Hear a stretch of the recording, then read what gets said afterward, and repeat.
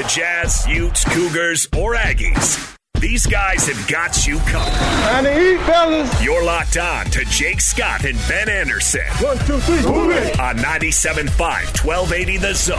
Powered by KSLSports.com.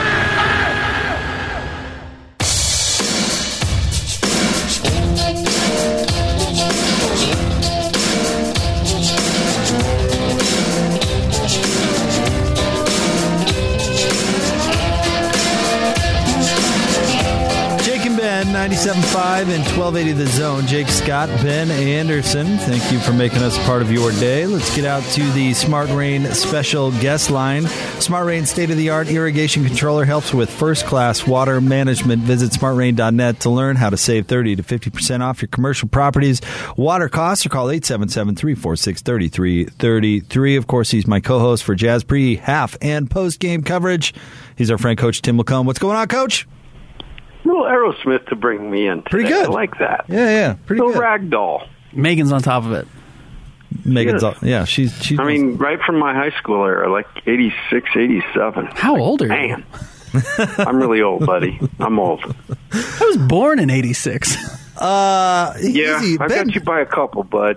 dude, Ben is mean, Tim. I don't know if you knew this, but he is mean. Until noon. I soften up after that noon. Wet Bandits thing was just the tip of the iceberg. Oh, man. Like a shot across the bow early to the Wet Bandits, and then now he goes at my age, which is fine. The best part about that is, just wait a bit. You'll be old, too, soon.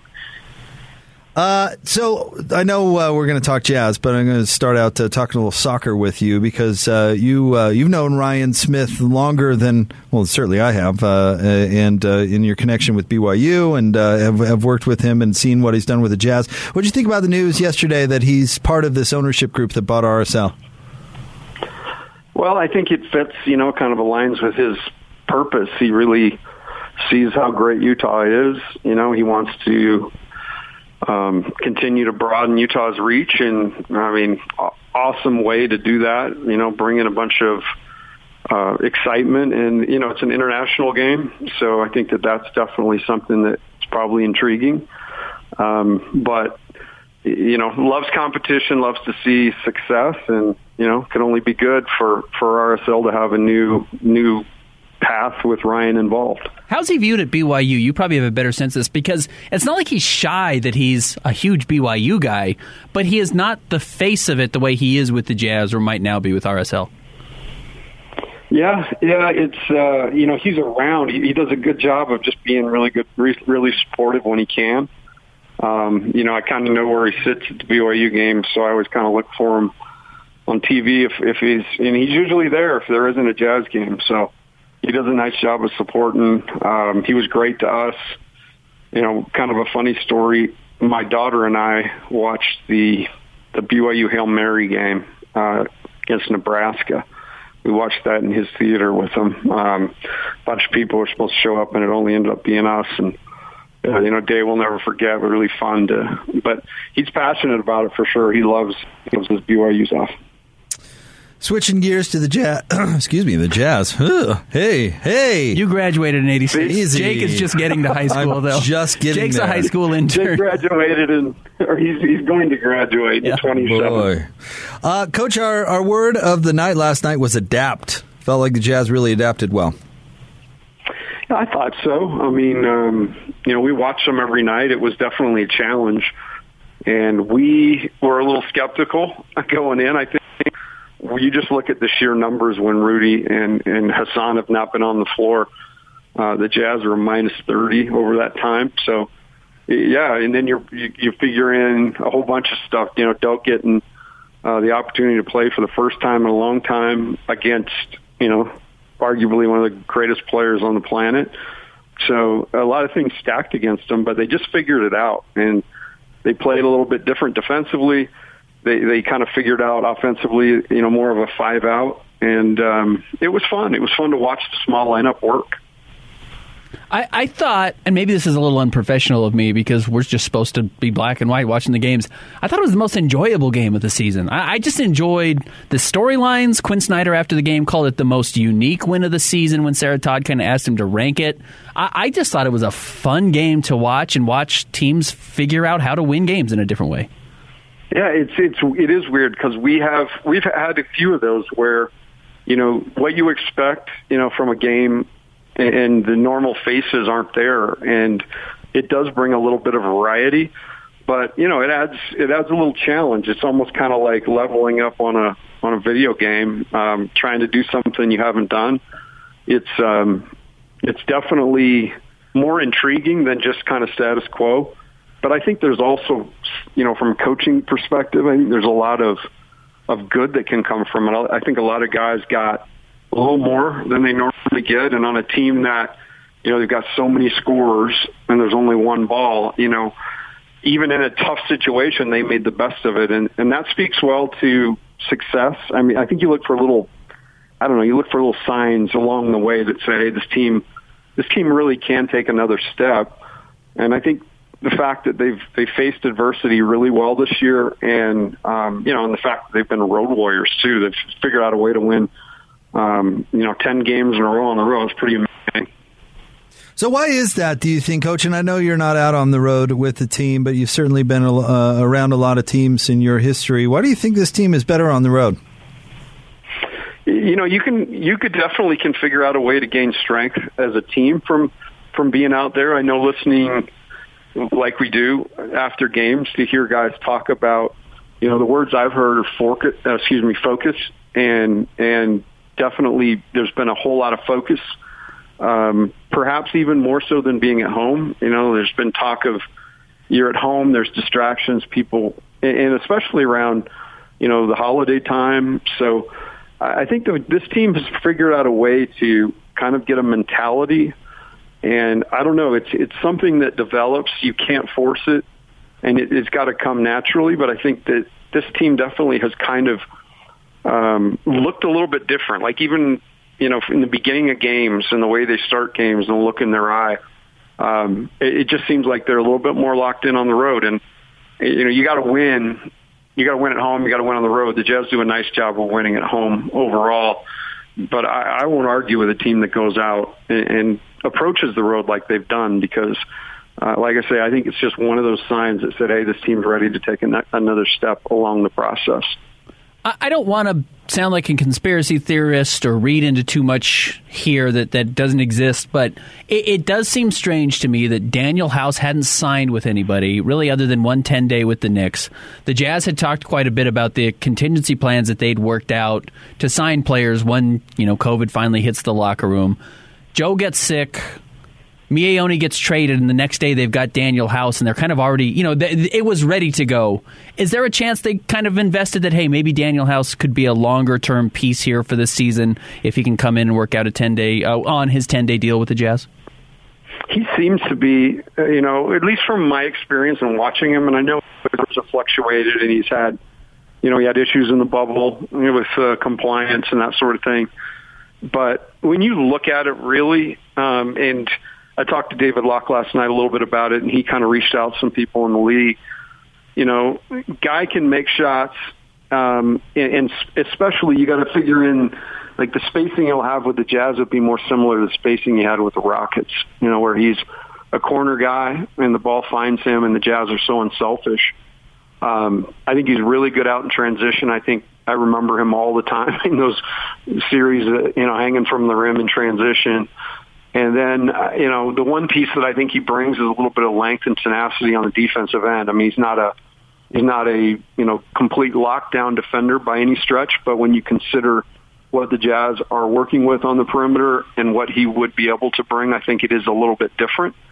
So I'm actually pretty high on the move. Like you, I don't really know the ins and outs. The timing does seem interesting. And I think there is more, I think we'll see more of him. If I had to guess, I think we'll see more of him than just a 10-day deal. All right, guys, we have a little bit of, I guess this isn't quite breaking news, but we have the first returns from All-Star voting, which just came out a few minutes ago. And for Western Conference front court, Rudy Gobert sits 9th. Behind LeBron, Jokic, Paul George, Andrew Wiggins, Draymond Green, Anthony Davis, Karl Anthony Towns, Carmelo Anthony, and then Rudy. one spot in front of DeAndre Ayton. And then for guards, Donovan comes in 7th behind Steph Curry, Luka, Ja Morant, Klay Thompson, Devin Booker, and Chris Paul. Donovan's in front of Damian Lillard, Russell Westbrook, and Anthony Edwards. Any thoughts, Coach? Not surprising, right? It's a popularity contest. I think if you polled the coaches, it'd be completely different, right? But it is the nature of the NBA. There's major entertainment portion, and but certainly way low for what I think those guys have done this season. Hey, I get Klay Thompson ranking 4th in guards. It makes a lot of sense. It makes sense. Yeah, he's played well this year. I think he's had the right mindset, and when he does shoot, I think it'll go in. When we see him on the court, I think he's going to earn that all-star that all-star bid. Should we get rid of the okay, so the NBA has adjusted the all-star game, right? We have this pick teams now thing, which I think has worked and is fairly interesting. Back in the day, we remember the actual all-star ballot that you punched out when you came to the game. That was kind of cool and unique or whatever. Now it's all about retweets and mentions and hashtags and all this weird stuff. Should we just get rid of the fan voting? Does it really even matter? Is it really generating any interest? I mean, you make a great point, Ben. Klay Thompson's on here? What? Right. What? I don't know. Should we scrap it, Coach? Yes. Yeah, I agree. Yeah, I'm for scrapping it. I think it was fun while it lasted, and I was one of those guys. As a kid, I would go in and vote the straight Jazz ticket, right? Like a Republican or a Democrat. I would just punch. It didn't matter who was playing for the Jazz. Oh, John Crotty? Yeah, he deserves to be Blue there. Edwards, here's your vote for the All-Star Blue game, Edwards, buddy. Theodore Blue, a vote for you. Tim Lacombe is with us here on 97.5 and 1280 The Zone. Coach, what do you make of the rest of this road trip? We've got a back-to-back Friday, Saturday, and then Detroit, who certainly is unspectacular. But what do you think the chances of coming back from this one undefeated are? I'm going to take it a game at a time. I know that surprises you because I do coach speak from time to time, but you have to because you don't know what's behind the door. And I mentioned last night, it's like, let's make a deal. You kind of think you know what's going to come out in the night before, but I mean, last night we were waiting for Ben's tweets to see who was actually going to play, right? So I just particularly feel like Ben said. It's intriguing to me and it's fun. And I think the side story here is, last night it was Bojan that just absolutely went crazy. Had one of those just massive games. We said in the pregame, we likened it to when the Jazz played the Timberwolves. And who's going to be the Malik Beasley? Who's going to get more opportunity and really make it pay? So to me, that's what's intriguing. I do know this Jazz team will compete no matter who's out there. It was fun to see him win without Rudy and see him figure out a way to slow down, as crazy as that sounds, but I do believe they did. It wasn't just an onslaught play after play of Jokic. So each game's going to be a unique challenge. We'll see who the Jazz have. But, my mojo is that I like to watch this team compete. And I think whoever is going to be out there will make it interesting.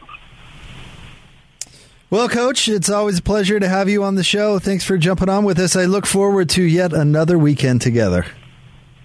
Yeah, I've got Friday and Saturday all blocked out for you, dude. All right. And I just hope we laugh as hard as we did last night. It was fun last night.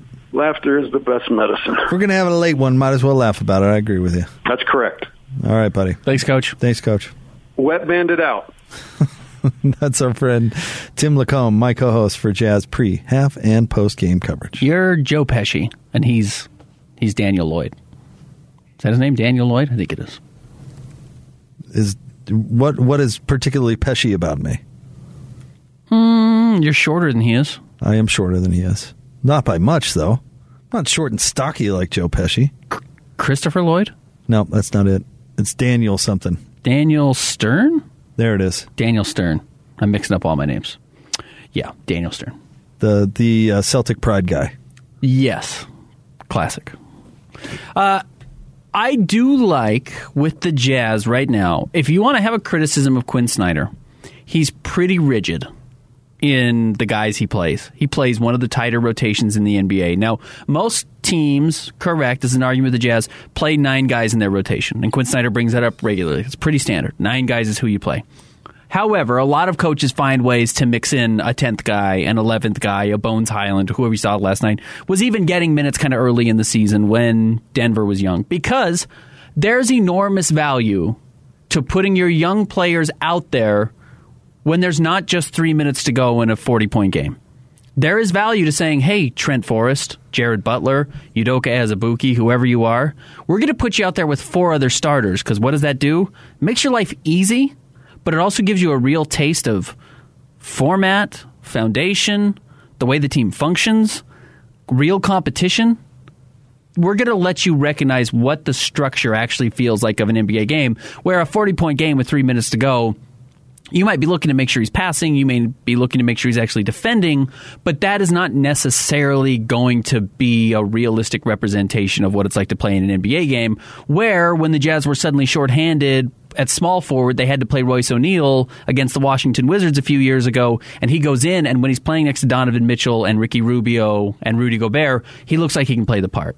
So with these injuries the Jazz are facing, all of a sudden you have to play Rudy Gay real minutes at the 5, or you have to put Doak out there for stretches with other starters, and you recognize, hey, there's opportunities for him to catch lobs when Mike Conley's attacking the rim versus Jared Butler or Trent Forrest attacking the rim, or he's playing next to, Royce O'Neal, who can hit him on the short roll, versus Elijah Hughes, who's looking to shoot every time he touches the ball. There's value in that. So if you have a criticism of Quinn Snyder, it might be that he's rigid in not playing his young players just to mix them in with the starting lineup to develop them at points. And right now he doesn't really have a choice, and I thought it was actually pretty fun to watch yesterday. I do too. I agree with that. I was excited for Doak. Got out there, and I felt like he made the most of an opportunity given the circumstance. Yeah. I thought it took a lot of guts to go out there and do it, too. He so I give him a lot of credit. Oh, that was as tough a situation as basically any player I can remember being forced into that's actually been in the NBA. Now, the Jazz played, was it the Timberwolves the other night, or was it Portland the other night? And they literally signed a guy that morning, and then he played 18 minutes against Rudy Gobert. Okay, that's impossible. That's not really fair to do. He doesn't know the system, and he doesn't know how to play against Rudy Gobert. Doak, considering the last 2 seasons, he didn't get a summer league with the Jazz his first year because it was the pandemic. Actually played pretty good in the summer league this year, but has dealt with 2 somewhat significant injuries that have kept him out at least a month both times with that ankle. Doesn't play since November 26th, and when he comes back, he's not a backup. He's thrown in the starting lineup against Nikola Jokic. That's about as tough a situation as you can find yourself in. They threw him out there, and he did an admirable job. The Jazz were only outscored by 8 points in 15 minutes while he was on the floor. Now, if that was 30 points, if he had to play 30 minutes, the Jazz would have lost that game. But you didn't need him to play 30 minutes. You needed him to play 15 and start to allow Rudy Gay to not pick up foul trouble early in the game, and that's what he did, and I thought he did a very admirable job. And ideally, that's what the G League's for, right? Developing those players? Correct. Just to get you a sense of how to run, how to be on the floor. I get it, but I get Coach Snyder's perspective, too. I think there's both. And the Jazz are trying to compete at a higher level. I do think finding opportunities to mix those guys in is beneficial when you do find yourself shorthanded. Okay, I can come along with that, but they're not going to help you win games. Not now, anyway. Correct. Which is probably Coach Snyder's rationale, I would guess. But again, it's like it goes back to my argument, if you want to be more versatile, then you necessarily want to have the best net rating in the NBA. Net rating's great. That's fine. You average over 100 points, or over 100 possessions, you outscore guys by 10 points a game. 12 points per 100 possessions. That's fine. That's fun to look at. I really don't care what your net rating is. You know what I care about? Your wins and losses. It's the only stat that matters in basketball. And if you beat a team with a net rating of plus 0.01, but you win every game, and your net rating is plus 0.01, it's better than going 50-32 and having a net rating of plus 50, because when you win, you blow teams out, and when you lose by 1 point. Like, the wins are what matters, and that's what you've got to do. So looking at the Jazz, looking at that type of thing, having more versatility, having different ways to win more games is more beneficial than blowing out the wins that you do win. All right, we'll have the top 3 stories at KSLSports.com coming up next. Stay tuned. Jake and Ben, 97.5 and 1280 The Zone. What time is it? it! It's 1:30 and time to talk Utah Jazz. Oh, Donovan! This is your Jazz at 30 update. Ring the 30-point bell. Jazz at 30 update. The Jazz with a big win last night over the Nuggets, 115-109. Bojan Bogdanovic, 36 points, 13 rebounds, also 4 assists. Here's him talking about his hot shooting of late. I mean, like I said before, I'm just trying to be aggressive. The Mike and Donovan are looking for me as well because they can feel it that I'm in a good mood and in great shape. I mean, I just feel great. I'm trying to be aggressive and do whatever it takes to win the games. This update is brought to you by 5 Star Painting. Refresh the inside or outside of your home with 5-star experience with 5 Star Painting. They've got the time, skills, and tools. 5starpainting.com. That's 5starpainting.com.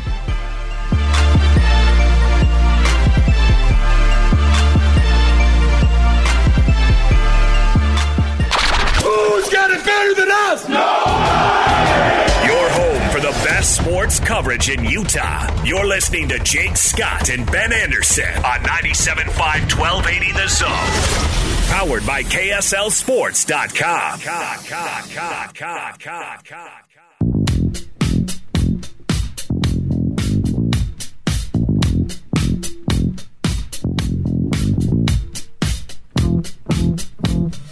Jake and Ben, 97.5 and 1280 The Zone. Jake Scott, Ben Anderson. Jake, I almost got myself in a pickle yesterday. Oh, yeah? What happened? Should we talk about it now, or should we wait and talk about it in the next segment? Dive in. I had my first real Zoom faux pas. Uh-oh.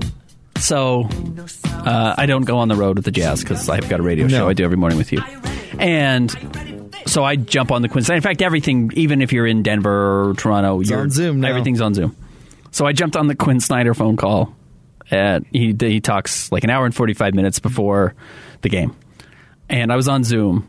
And I record it. I record it into my phone. I write an article about it, generally, whatever. I put a different on my desktop on my computer. I just brought up my internet page, and I was writing and working on that. And I didn't realize that I left my Zoom call up for the Jazz PR people without turning my camera off. Now, my desk at home where I work is in my bedroom. So I allowed myself to be live streamed in my room for just the Jazz PR people, which includes Derek, Danny, Olivia, everybody. And I just allowed myself to be broadcast there for 90 minutes before game time in my bedroom leading up to the Jazz tip-off. Now, luckily, my biggest faux pas was that I ate tortilla soup rather aggressively on the camera. But I did find myself being broadcast for people privately in my room that I didn't remember that there was a camera watching me. So you just left it on? You just left it up? I just left the Zoom call up, which generally they end up using because they end up recording their hit with Quinn Snyder that they do on TV broadcast right after our call. He kind of even just hangs out in the room, and then they get Bowler Jack on, and they record it.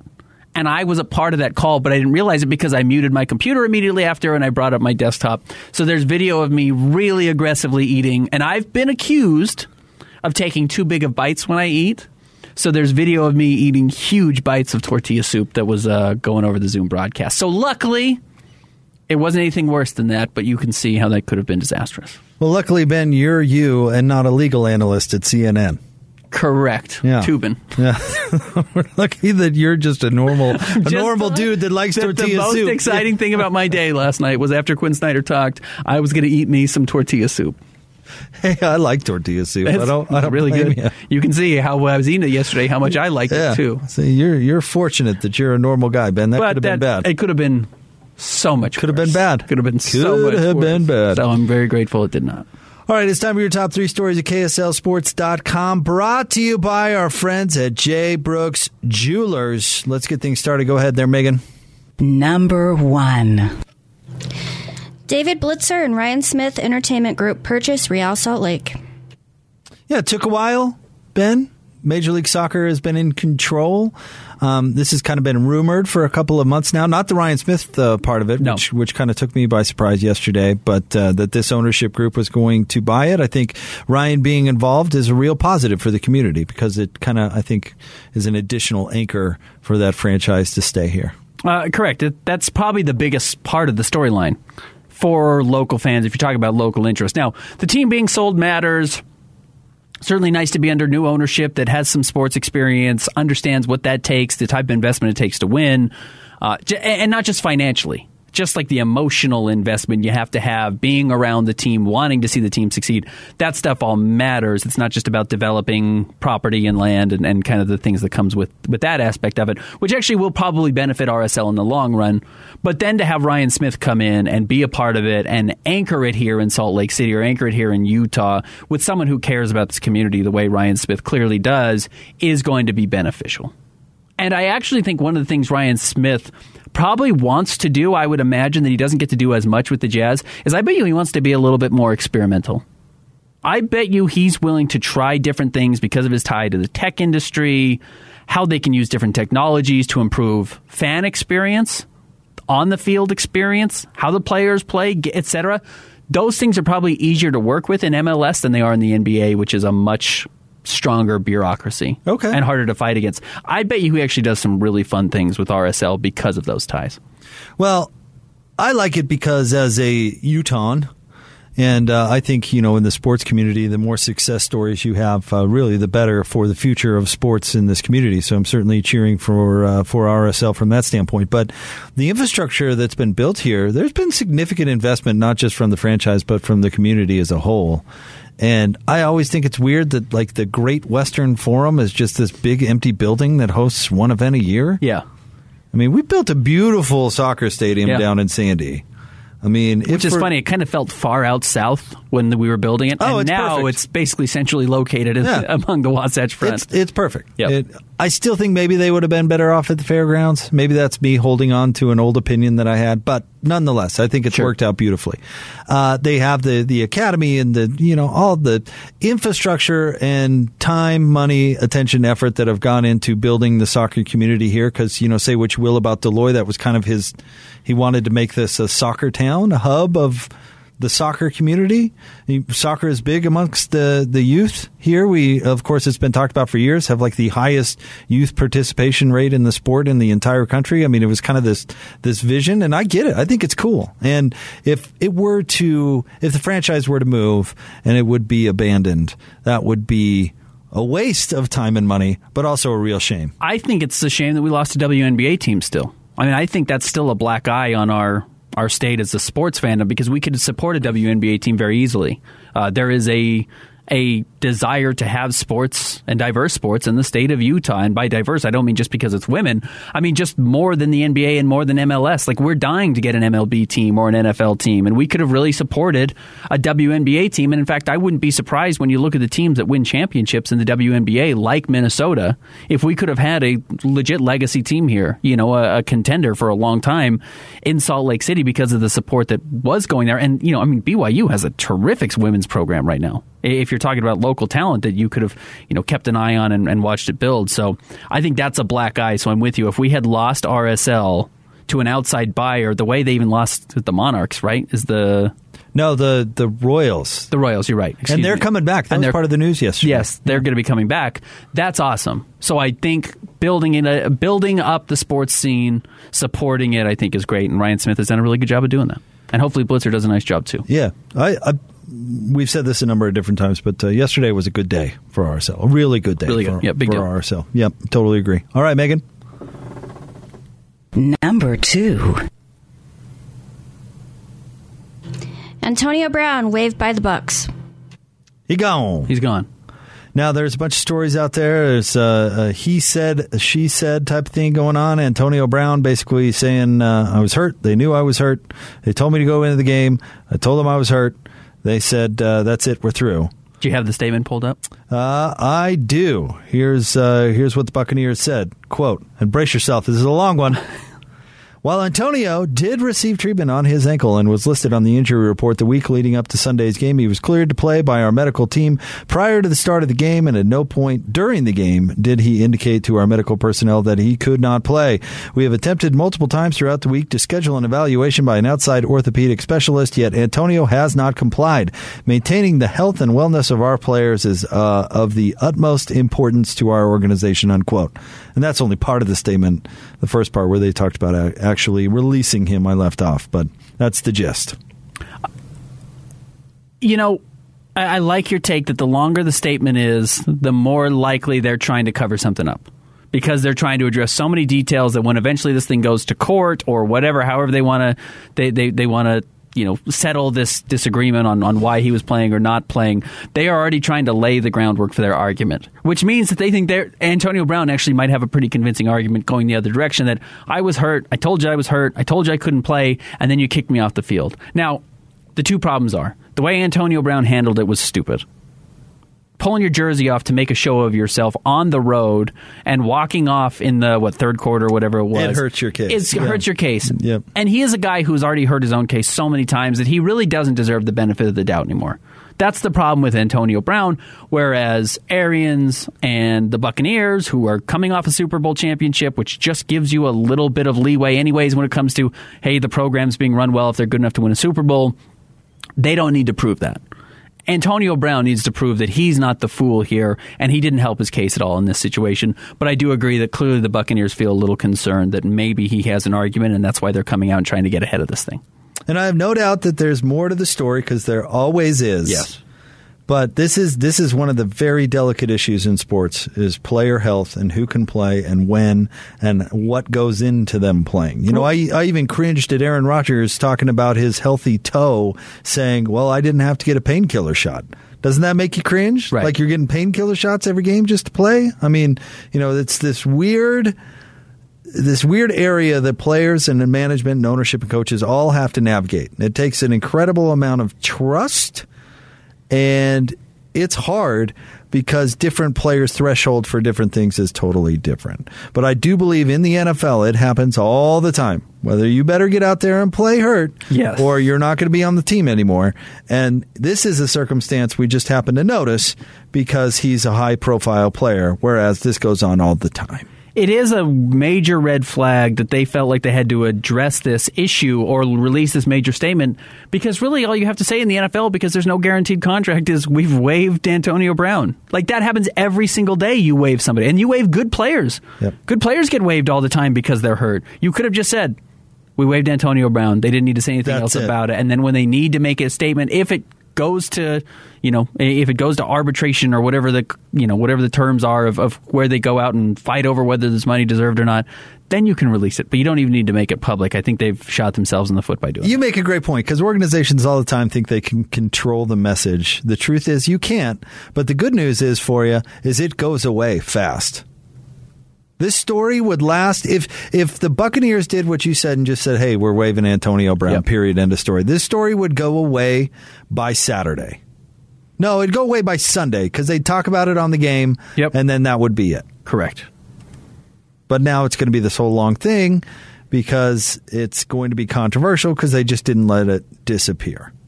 Right, and now it's going to haunt them throughout the playoffs. And in fact, if they don't have somebody catching the ball in the conference championship game, they're going to say, well, Antonio Brown, when they could have just waived him and moved on. And it didn't have to be a big deal. But you're right. They've ingrained Antonio Brown into the conversation forever. But that is the dangerous part of dancing with Antonio Brown. Sure. The Raiders are still talked about with Antonio Brown, unfortunately. That becomes a part of your history now because he is so outlandish and so loud, it's hard to ever get away from it. That's because that Raiders thing was such a disaster. Like way more than a disaster than this, yes, honestly. Oh, and the Bucs are handling it terribly. But right, remember, the Raiders held on to him just long enough that they had to pay him, and then they got rid of him? Yep. Yeah, I mean, it's amazing that the Steelers kept him under wraps for 9 years. They traded a lot to get him in the first place. Yes, they did. It is amazing that the Steelers, I don't want to say kept him under wraps because that sounds so nefarious, but kept him in line? Yeah. Kept him out of the news, whatever that means. For whatever reason, whether that was his doing or not entirely, but for the most part, they kept him focused on football. For the most part. For the most part. All right. Up next. Number 3. The Utah Jazz won their 10th straight road win with a shorthanded victory over the Denver Nuggets. Very interesting game. Jazz adapted well. They played well. Bogdanovich played well. Career high, 13 rebounds for him? His fourth career double-double? Third. He's had 2 in the last 4 games. I know. I think 3 ever. I thought it was 4. My guy Tyson Ewing sent this to me. Hang on. Hold the phone. No, you're right. I'm sorry. Yeah. I know what I'm doing. I know how to use stathead.com. I don't know why I'm doing that. I subscribe to stathead.com for all my stats. I only read this last night, so you think, the short-term memory suffers, Ben, and it suffers. Quick turnaround. Pretty amazing. He played great. He was a player of the game for sure, and he stepped up when his team needed it. I wouldn't have thought the Jazz would have a chance if Donovan Mitchell didn't have a real electric night, which he did not, and they did a nice job with their game plan against Nikola Jokic. I loved what Quinn Snyder said after the game. He said it was the most unique win of the season, and I agree. And I like unique. I like the different storylines. I like seeing mixed up a lot. You and I have talked about how many 82 games is a real grind, especially when you are where the Jazz are right now, where we know how good they can be. We know they were the best team in the NBA last season during the regular season. They haven't changed much, so it's fair to expect that they are going to be a 55-win team again this season. They're on that pace right now. It only really matters what they do in the playoffs, so you look for any little signs of growth here and there that could say, hey, this will change the outcome of the team when the Clippers go small or whoever inevitably plays them the way every playoff team has played the Jazz over the last couple of years. You look for those moments where there might be growth. And last night looked like a sign of potential growth, where Rudy Gay had to play the 5 quite a bit with Bojan Bogdanovic at the 4 or Royce O'Neal at the 5 and Rudy Gay at the 4, however you wanted to say those minutes were getting doled out. And they actually played extremely well. They actually played really sharp offense against a team in Denver who's a terrible defensive team. They really are one of the worst defensive teams in the league. It was clear watching them last night, and the Jazz exploited that, and I think that was a promising sign. So that was a good sign of growth. It was a unique win, and unique is fun. It's fun to mix in a little bit of flavor to these games every once in a while. So, Ben, there is I should say horrible controversy out there that I found funny. And so we'll do that coming up next. How about that for a team? Yeah, do you think we can do that? Uh-huh. It was one of the worst announcer calls you've ever heard. Yes. One of the worst you've ever heard. Just terrible. Yeah. Like hilariously inappropriate. Yeah. But I think we can play that coming up next. We'll get to that next. 97.5 and 1280 The Zone. The sports you love. The teams you can't live without. Get a sense of urgency! This is Jake Scott and Ben Anderson on 97.5 1280 The Zone. Powered by KSLSports.com.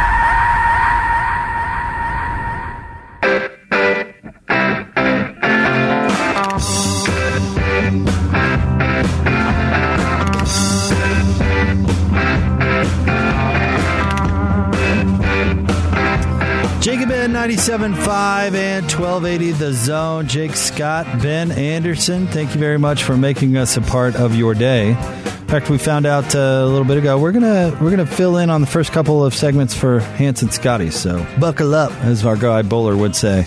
We're gonna be around here for a little bit, Ben. So if we're doing it at the beginning, you buckle up in the fourth quarter, which this is the fourth quarter for us. Well, we're going to overtime. Buckle up for more Jake and Ben? Nah, we're not that exciting. No, we're really not. No, we do a 10 to noon show.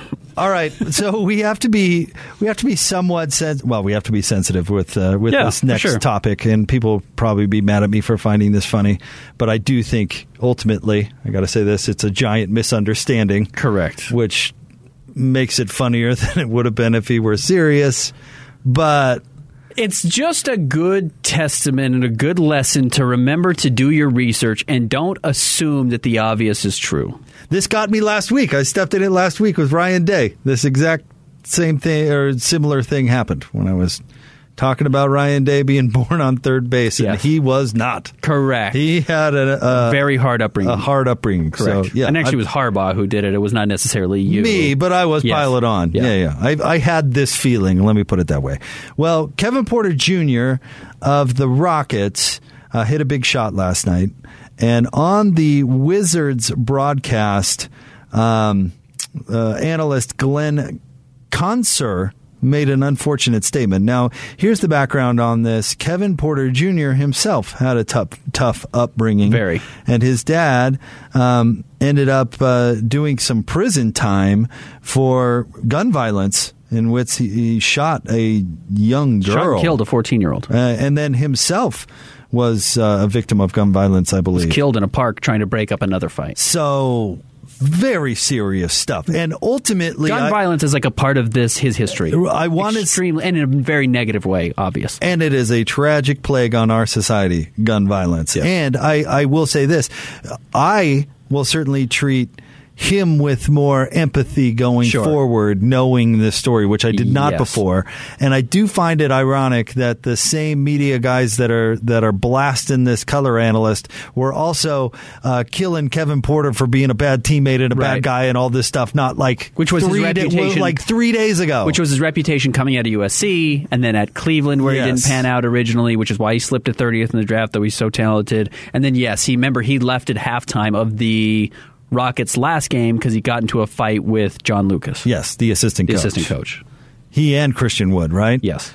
And everybody was raking him over the coals for that. Yeah. And so maybe we should treat Kevin Porter Jr. and others, for that matter, with a little bit more empathy, because you never know 100% what's going on. But Kevin Porter's dad had some gun violence, so anyway, listen to. Well, hold on. We didn't even lay out where the mix-up is here.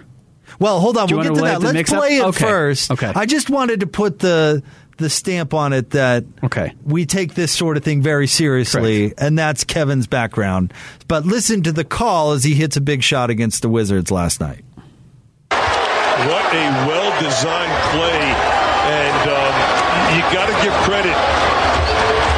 Kevin Porter Jr., like his dad, pulled that trigger right at the right time. Boy, that one stung. What a well-designed play. And all right. So he said, you've got to give credit. Kevin Porter Jr., like his dad, pulled that trigger right at the right time. You know that Krusty the Clown, that's what. Yes. But that's so bad. And it was universally, as soon as people heard it, of course, went very viral on Twitter. Oh yeah, LeBron commented on it. Everyone came after him. LeBron, let me see if I can find LeBron's comments here. LeBron said, he thought this was cool, huh? Nah, we ain't going for this. Sorry, but this ain't going to fly. Then he said, how insensitive can you be to say something like this? Beat it, man. I pray for you, but there's no place in our beautiful game for you. So do you want to explain how Glenn Consor mixed this up with Kevin Porter Jr.? And Glenn has since confirmed this in a statement, by the way. But this is where my mind went. I'm sure it was where there is actually a Kevin Porter that played in Washington, and in fact, for the Bullets. Not only is his name Kevin Porter, it's Kevin Porter Sr. Right. He goes by Kevin Porter Sr., the guy who played, for the then Washington Bullets, which, the irony of them formerly being named the Bullets and changing their name because of gun violence in D.C. is not lost on anybody. So the announcer assumed that they were related, and he was talking about his dad shooting the basketball. Now, Kevin Porter Sr. in this case is actually 71 years old. And Kevin Porter Jr. came into the league when he was 18. Right. So our guy Glenn Consor is not terrific at math, but that's obviously what happened. Yes. Right? I mean, he assumed his dad was the former Washington Bullets player. And I get why LeBron is bent. And I understand why everybody was freaking out about it, but I by no means think that Glenn was making reference to Kevin's actual father. 100% he was not. And still, it is his job to do better research than that. Especially fair enough. As the announcer of the Wizards. If you are the announcer of the Wizards, you need to know if this guy, who was a pretty good player in Bullets history, is in fact the father of somebody who's playing the way everybody here knew as soon as the Jazz traded for Jay Crowder that his dad Corey had played for the Jazz. Great point. Like that is a part of your very, very, very basic job when you're doing a broadcast. And certainly don't assume it. Don't assume. And certainly don't assume anything on the radio is kind of a lesson you learn extremely quickly. Now I've had mistakes. I've told you about some of the mistakes I've made on the air. Sure. Yes. Yeah, I've been there. I got you. And it's easy to put your foot in your mouth while you're talking on the radio. It really is easy to do because you talk for 4 hours or 2 hours or a 3.5 hour game 80 times a year. That's 240 hours of radio. You're not going to say everything perfectly. That is a particularly egregious guffaw mistake. And then to have it be that poorly lined up it's really tough. Now, Consor personally reached out. He did. To Kevin Porter Jr. and his family and said, quote, that he was, quote, unaware that the words I chose to describe the game-winning shot would be in any way hurtful or insensitive, unquote, which I completely believe. Yes. But I'm with you, a little malpractice there. Correct. You got to know that for sure. Correct. And it's an all-time bad call. It's an all-time horrible, horrible call. Can we hear it again? I laughed. I'm not running the show. I laughed so hard. I'll admit it. It's so hilariously inappropriate, right? It can be funny. Am I a terrible person for laughing and wanting to hear it again? If Megan can get it queued up, we'll play it again. It's like accidentally saying the worst thing that you could possibly say. Correct. Absolutely the worst thing. It doesn't get any worse. I had a moment over the holidays where I put my foot in my mouth when I was visiting a friend. Yeah. Nowhere near this. Correct. Well, this is all-time bad. And again, you're broadcasting to thousands of people. So that is the worst part of it. And everyone on social media who's going to pick it up and run with it. You got it, Megan? Okay. All right. What a well-designed play. And you got to give credit. Kevin Porter Jr., like his dad, pulled that trigger right at the right time. The verbiage he used is particularly poor, too. Oh, so bad. Oh, so bad. Like the number of things you could have said to describe that call. Comes up clutch, just like his dad. Hits a big shot, just like his dad. Comes up when they need him, just like his dad. So many things you could have said about a basketball player, but to, use a word trigger specifically, which is such an allusion to something that is unrelated to what he thought he was talking about. You just basically couldn't get any worse. We'll have an update on this tomorrow. He's either going to get fired or he's going to get suspended. I don't think he should be either. It's obviously a mistake. Correct. It's but just it is a horrible, mistake you can't make. horrible it is a mistake coincidence. You can't make. Okay, fair enough. Maybe suspension. If the guy gets fired, that seems like I bet he gets suspended. Overreaction to me. Yeah. To use that verbiage. Wasn't it? It's so bad. Wasn't it a Wizards play-by-play guy, too, who was talking about Ben Simmons, who basically challenged him and said, he's a terrible basketball player? He was their TV guy. Was it? Came out and said, they've kind of just, they must have said, and look, again, Glenn Consor wasn't here to turn up the heat and try and be controversial. He was not trying to be controversial here. He was trying to make an apt comparison to a guy who he thought was Kevin Porter's father, and it was not. But it was the Wizards, I think, TV play-by-play guy who just went after Ben Simmons being a terrible basketball player and called him that on the air. And Ben Simmons was very mad about it because, of course, people brought it up for him after the game. I'm sure they did. Always seems to come up, doesn't it? Do your research. Yeah, that's a Make tough sure one. you turn your Zoom call off. Make sure you your Jay Crowder point is the best one. Is we knew day one that he was Corey Crowder's son, and about 5 people remembered Corey Crowder actually played for the Jazz. Correct. And yet that was one of the, if not the leading storyline of him coming to this roster, is he's playing where his dad did. Yeah. We all knew about that as soon as he came here. Yes. So that's a really good point. Yeah. Put in the work. Put in the work. Put in the work. This is what that's a Or testament at very for. least, just don't assume anything. Just say, correct. Good shot. Yeah, 100%. Good shot. Yeah, Kevin. Great shot. Win in. Good for you. Next play. Or how about this? Analyze. Say, boy, the form was good. Yeah. Did you see the screen that got him open? Very nice. This is what happens when you run the floor. Make big plays for your team. A lot of ways he could have gone. So cringeworthy. So bad. All right, stay tuned. We're filling in for Scotty G, at least for a couple of segments coming up next. 97.5 and 1280 The Zone.